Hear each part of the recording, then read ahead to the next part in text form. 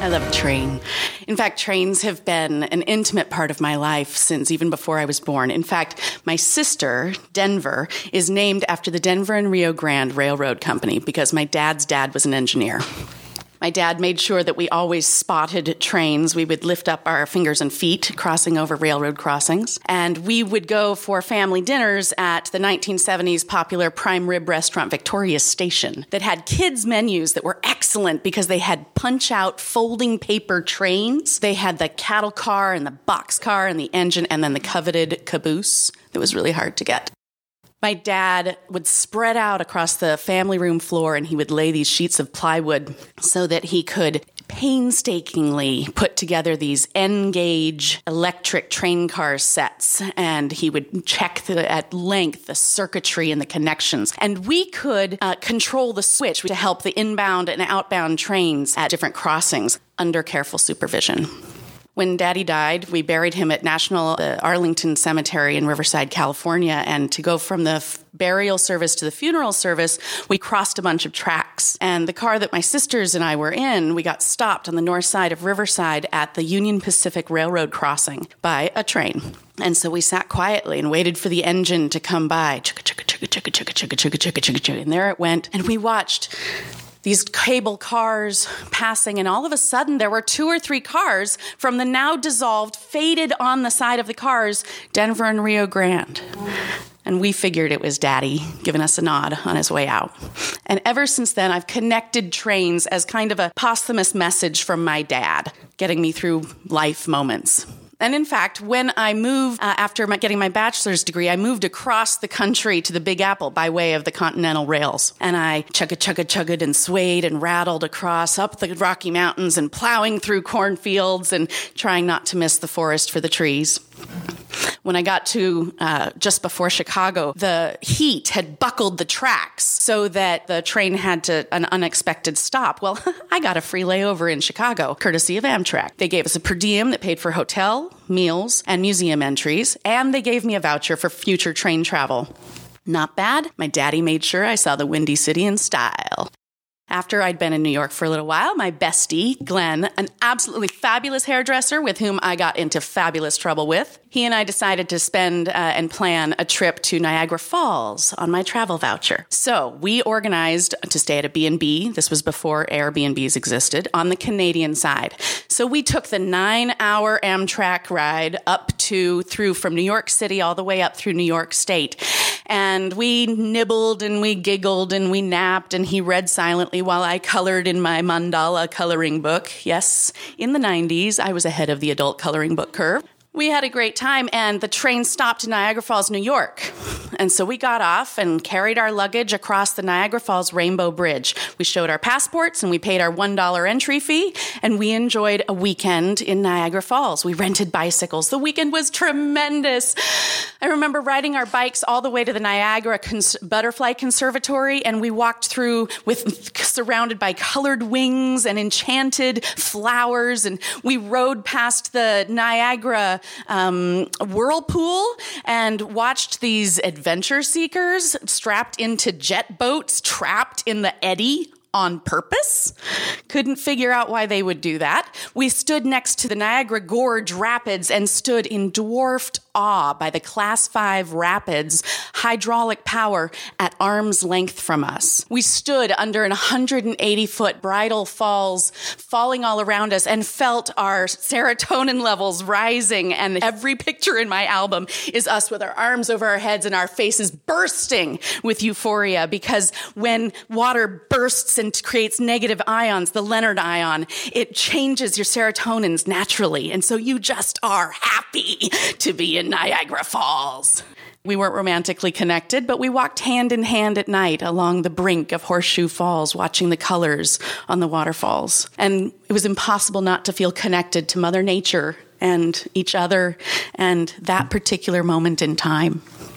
Our weekend came to an end, And we had to leave, again, by train, but this time the train left from the Canadian side. So we went to the train station early because we had learned on a 9-hour train ride, it's a good idea to get a seat that has a couchette and it is near the dining car. So we got there early and we found our seat, and then we sat down and I realized I had left my coloring book on the inbound train. So I thought, okay, well, I'll go see if there's a lost and found inside the train depot. So I left Glenn at the seat and I went to the conductor and I asked him if I could go inside to the train depot, and all he did was look at his watch and point to the door at the back of the train. So I walked down the narrow steps and I went into the train depot and I got the box office attendant and I asked him and to discover that 1, he was a temp because the regular guy was sick that day. And 2, he didn't know if they had a lost and found. And 3, he didn't know where that would be if they did. And 4, what did I lose? What kind of coloring book and where did I leave it? And did I really think people would have turned that in? He left the window and I thought, this is taking a long time. And I looked out the window and thought, where is the train that I left outside? So I ran toward the train platform, and every time I passed through another door, I found myself in this abandoned warehouse, which by now felt like a ghost town, and it was a freight warehouse that had been converted, and I could not get out of this train station. And so I finally burst through I don't know what door, and I get to a wide cement platform to find that my fears have been realized and the train has left the station.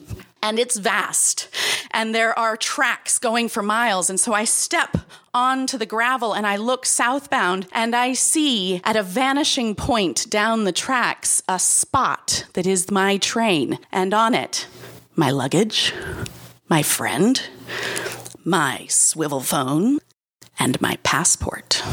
And I have no other thought. I have no other option. So I started running and I ran down that track and I ran down that track thinking, oh, I have no other option, but I have a red scrunchie. It's the 90s on my wrist. And I start waving my hand over my head, yelling, stop the train. And I can't see because this 1-point perspective on a track makes you not know how far something is. So I see this dot and I keep running, and finally I start seeing that dot is changing. It's getting a little bigger and I see a white line outside and I think, hold the train as I'm running. And somehow, thank goodness I'm wearing sneakers because I'm landing sure-footedly either on ballast or on wood plank cross ties. Or am I levitating? Because maybe I'm just soaring toward this dot that is finally becoming an outline of a caboose. And I'm running and I see that the white line is now a shirted man leaning out. So I'm waving, hold the train! And I get there and I round the end and I'm completely out of breath. And I get to the back of the train where the handrail is, and a conductor is looking at me from the train steps. Not the one who gave me permission to go to the depot, the traitor. But this one looks at me, and he looks down, completely perturbed. And he says, people wait for trains. Trains don't wait for people. And begrudgingly, he stepped slightly to the side so that I could make my way up the narrow steps and walk through the final train car and straighten my blouse and gather my composure to see that Glenn is walking toward me from the other side of the second to last car. And we meet each other at the vestibule at the same time, and we look through the glass and we open our doors at the same time. And he looks at me, and I look at him, and just like I'm a 6-year-old kid who just leaked Dad's ink pen all over the brand new couch, he says, come on. And he turns around and starts walking, and I walked in silence behind him until we got to our couchette. And I sat, and he sat, and we sat in silence until we found our laughter again. And we could compare our stories contemporaneously of what had happened in that panic between the two of us. And we laughed, and we got back to New York. My daddy had made sure I got home. He had given me wings to fly.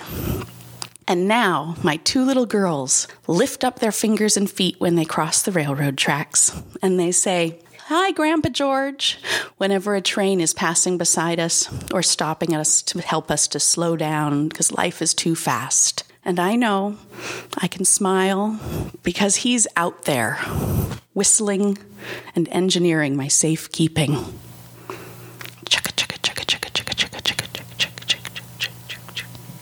Thank you.